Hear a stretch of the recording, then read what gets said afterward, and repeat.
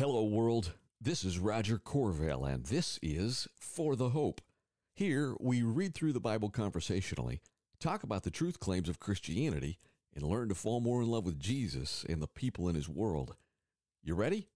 Let's roll. Welcome.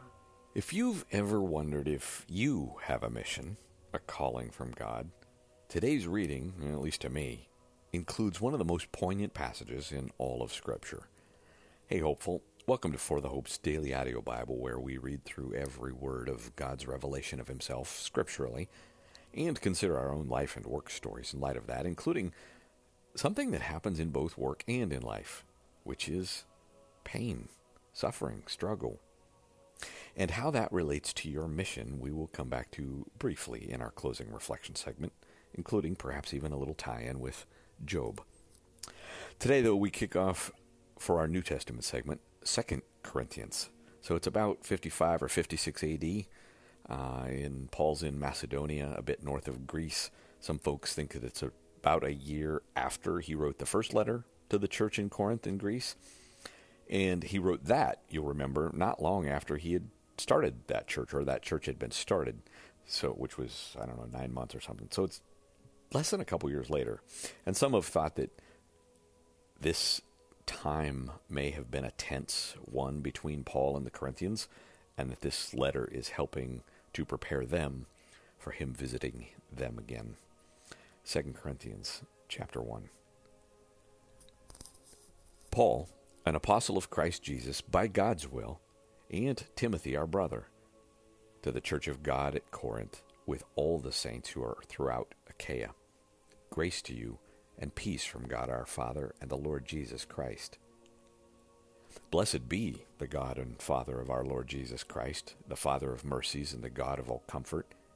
He comforts us in all our affliction, so that we may be able to comfort those who are in any kind of affliction, through the comfort we ourselves receive from God. For just as the sufferings of Christ overflow to us, so also through Christ our comfort overflows. If we are afflicted, it is for your comfort and salvation.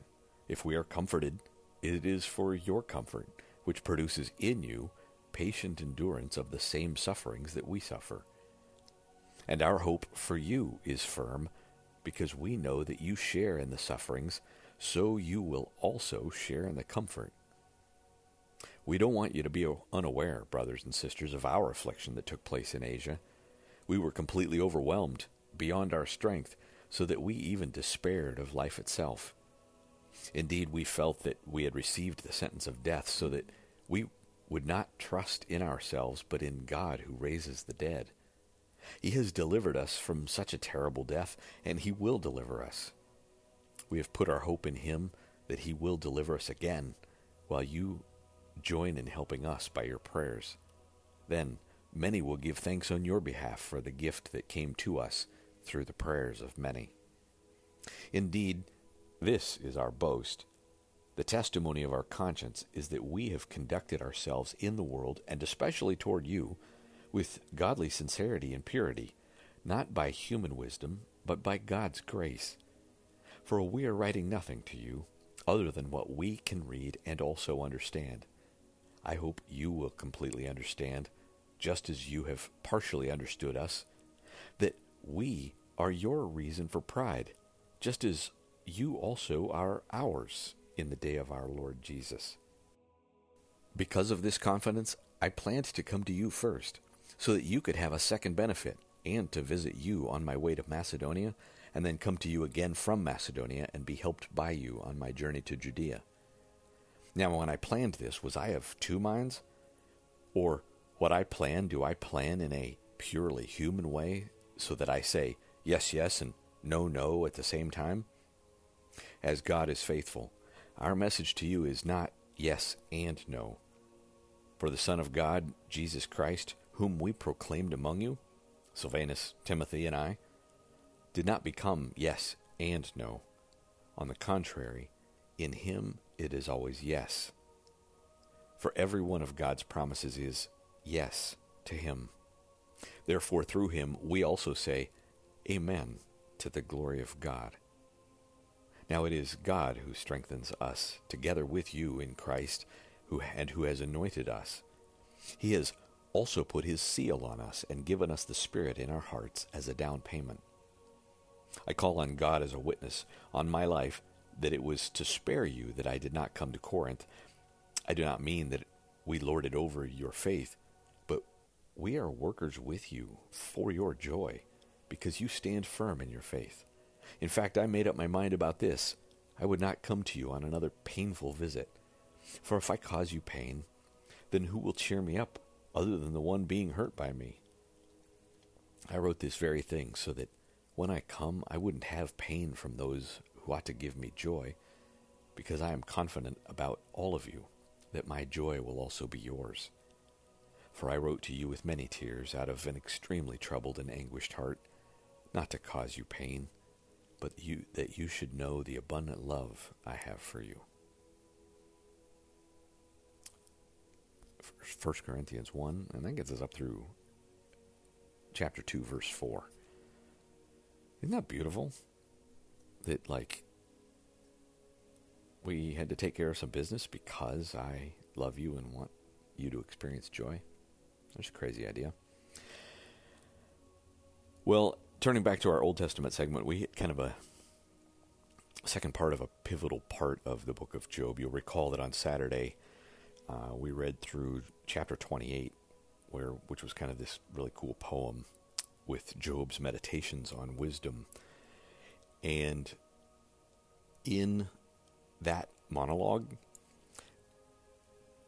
Job is understood as addressing his friends still, but now each passage is building toward his desired confrontation with God. So we're now into his final soliloquy, his final speech, and you'll hear him kind of recount his former blessed life in society and then lament his present state of undeserved societal rejection. And then finally, he offers up this series of what theologians call imprecations, self-imprecations, to challenge his guiltiness in order to force God to reply. So sit tight. We're going to take that and tie it into that thing we just heard in 1 Corinthians. But in the meantime, this is Job's final speech beginning in chapter 29. Job continued his discourse, saying, "If only I could be as in months gone by, in the days when God watched over me, when his lamp shone above my head and I walked through darkness by his light. I would be as I was in the days of my youth, when God's friendship rested on my tent, when the Almighty was still with me, and my children were around me, when my feet were bathed in curds and the rock poured out of streams of oil for me. When I went out to the city gate and took my seat in the town square, the young men saw me and withdrew, while older men stood to their feet. City officials stopped talking and covered their mouths with their hands. The noblemen's voices were hushed, and their tongues stuck to the roof of their mouths. And when they heard me, they blessed me, and when they saw me, they spoke well of me. For I rescued the poor who cried out for help, and the fatherless child who had no one to support him. The dying blessed me, and I made the widow's heart rejoice. I clothed myself in righteousness, and it enveloped me. My just decisions were like a robe and a turban. I was eyes to the blind and feet to the lame. I was a father to the needy, and I examined the case of the stranger. I shattered the fangs of the unjust and snatched the prey from his teeth. So I thought, I will die in my own nest and multiply my days as the sand. My roots will have access to water, and the dew will rest on my branches all night. My whole being will be refreshed within me, and my bow will be renewed in my hand. Men listened to me with expectation, waiting silently for my advice. After a word from me, they did not speak again. My speech settled on them like dew. They waited for me as for the rain, and opened their mouths as for the spring showers. If I smiled at them, they couldn't believe it. They were thrilled at the light of my countenance. I directed their course and presided as chief. I lived as a king among his troops, like one who comforts those who mourn. But now they mock me. men younger than I am, whose fathers I would have refused to put with my sheepdogs. What use to me was the strength of their hands? Their vigor had left them. Emaciated from poverty and hunger, they gnawed the dry land, the desolate wasteland by night. They plucked mallow among the shrubs, and the roots of the broom tree were their food. They were banished from human society. People shouted at them as if they were thieves. They were living on the slopes of the wadis, among the rocks and in the holes in the ground. They bray among the shrubs. They huddle beneath the thistles. Foolish men, without even a name, they were forced to leave the land. Now I am mocked by their songs. Their songs. I have become an object of scorn to them. They despise me and keep their distance from me. They do not hesitate to spit in my face, because God has loosened my bowstring and oppressed me. They have cast off restraint in my presence. The rabble rise up at my right, and they trap my feet and construct their siege wrap against me. They tear up my path. They contribute to my destruction without anyone to help them. They advance as though through a gaping breach. They keep rolling in through the ruins. Terrors are turned loose against me. They chase my dignity away like the wind, and my prosperity has passed by like the cloud. Now my life is poured out before me. The days of suffering have seized me. Night pierces my bones, but my gnawing pains never rest. My clothing is distorted with great force. He chokes me by the neck of my own garment.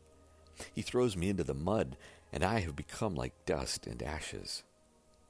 I cry out to you for help, but you don't answer me. When I stand up, you merely look at me. You have turned against me with cruelty. You harass me with your strong hand. You lift me up on the wind and make me ride it. You scatter me in the storm. Yes, I know that you will lead me to death, the place appointed for all who live. Yet no one would stretch out his hand against a ruined person when he cries out to him for help because of his distress. Have I not wept for those who have fallen on hard times? Has my soul not grieved for the needy? But when I hoped for good, evil came. When I looked for light, darkness came. I'm churning within and cannot rest. Days of suffering confront me. I walk about blackened, but not by the sun. I stood in the assembly and cried out for help. I've become a brother to jackals and a companion of ostriches. My skin blackens and flakes off, and my bones burn with fever. My lyre is used for mourning, and my flute for the sound of weeping. Chapter 31. Here's his argument. I have made a covenant with my eyes. How then could I look at a young woman? For what portion would I have from God above, or what inheritance from the Almighty on high? Doesn't disaster come to the unjust, and misfortune to evildoers? Does he not see my ways and number all my steps? If I have walked in falsehood, or my foot has rushed to deceit, let God weigh me on accurate scales. He'll recognize my integrity. If my step has turned from the way, my heart has followed my eyes, or impurity has stained my hands, let someone else eat what I have sown, and let my crops be uprooted. If my heart has gone astray over a woman, or I have lurked at my neighbor's door, let my own wife grind grain for another man, or let other men sleep with her. For that would be a disgrace. It would be an iniquity deserving punishment. For it is a fire that consumes down to Abaddon. It would destroy my entire harvest. If I have dismissed the case of my male or female servants when they made a complaint against me, what could I do when God stands up to judge? How should I answer him when he calls to me to account? Did not the one who made me in the womb also make them? Did not the same God form us both in the womb? For if I have refused the wishes of the poor, or let the widow's eyes go blind, if I have eaten my few crumbs alone without letting the fatherless eat any of it, for from my youth I raised him as a father, and since the day I was born I guided the widow. If I have seen anyone dying for lack of clothing, or a needy person without a cloak, if he did not bless me while warming myself with the fleece from my sheep, if I ever cast a vote against a fatherless child when I saw that I had support in the city gate, then let my shoulder blade fall from my back, and let my arm be pulled from its socket. For disaster from God terrifies me, and because of his majesty I could not do these things. If I placed my confidence in gold, or called fine gold my trust, if I have rejoiced because my wealth is great, or because my own hand has acquired so much, if I have gazed at the sun when it was shining, or at the moon moving in splendor, so that my heart was secretly enticed, and I threw them a kiss, this would also be iniquity and deserving of punishment, for I would have denied God above. Have I rejoiced over my enemy's distress, or become excited when trouble came his way? I have not allowed my mouth to sin by asking for his life with a curse. Haven't the members of my own household said, "Who is there who has not had enough to eat at Job's table?" No stranger had to spend the night on the street, for I opened my door to the traveler. Have I covered my transgressions as others do, by hiding my iniquity in my heart, because I greatly feared the crowds, and because the contempt of the clans terrified me? So I grew silent and would not go outside? If only I had someone to hear my case. Here is my signature. Let the Almighty answer me. Let my opponent compose his indictment. I would surely carry it on my own shoulder and wear it like a crown. I would give him an account of all my steps. I would approach him like a prince. If my land cries out against me, and its furrows join in weeping, if I have consumed its produce without payment, or shown contempt for its tenants, let the thorns grow instead of wheat, and stinkweed instead of barley. The words of Job are concluded.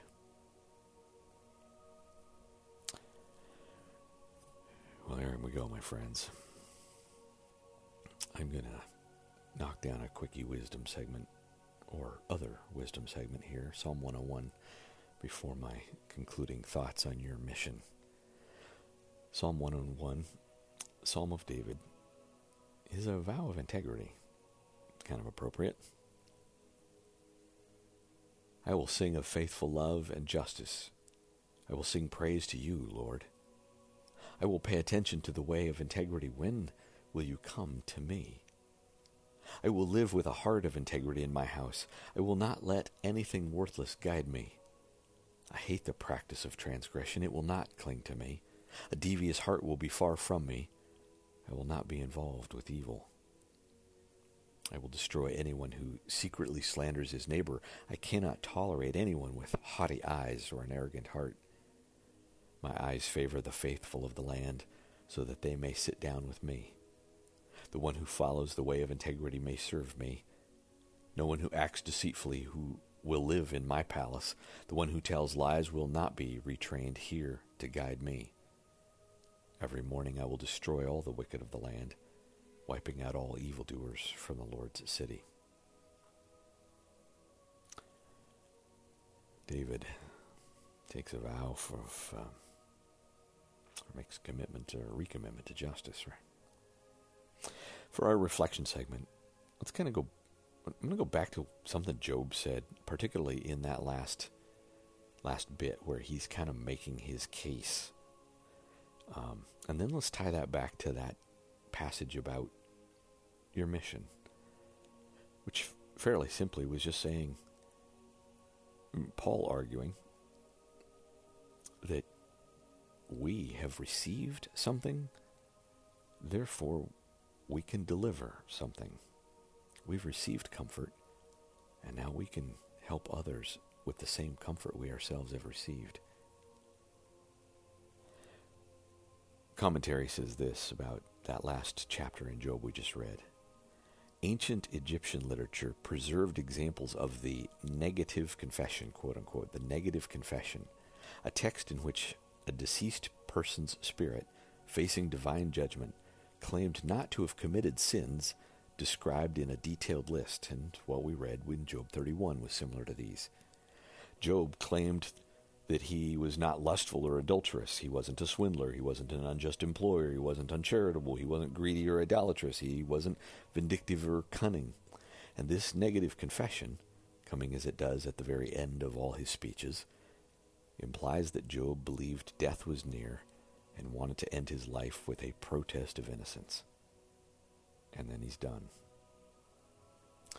But compare and contrast that. Remember, that's roughly 4000 BC, right? So naturally, just like you and I playing a piece of music that would have relevance in a contemporary way with the time that we live, he's doing this negative confession consistent with kind of one of the patterns of poetry that was back then. But when we get to Paul in this second letter to the Corinthians, a critical distinction here is that it's not about us protesting or having a mission because we're innocent, but because we are forgiven. God knows that you have a life that is first marked by the spirit of this age, the brokenness of sin. We have pain and suffering. That obviously wasn't his intent, right? Death isn't natural. That wasn't his design. We don't have a testimony because we make claims to innocence or boasts like Job. We've been nice to old ladies and we don't have lust or greed or pride. No.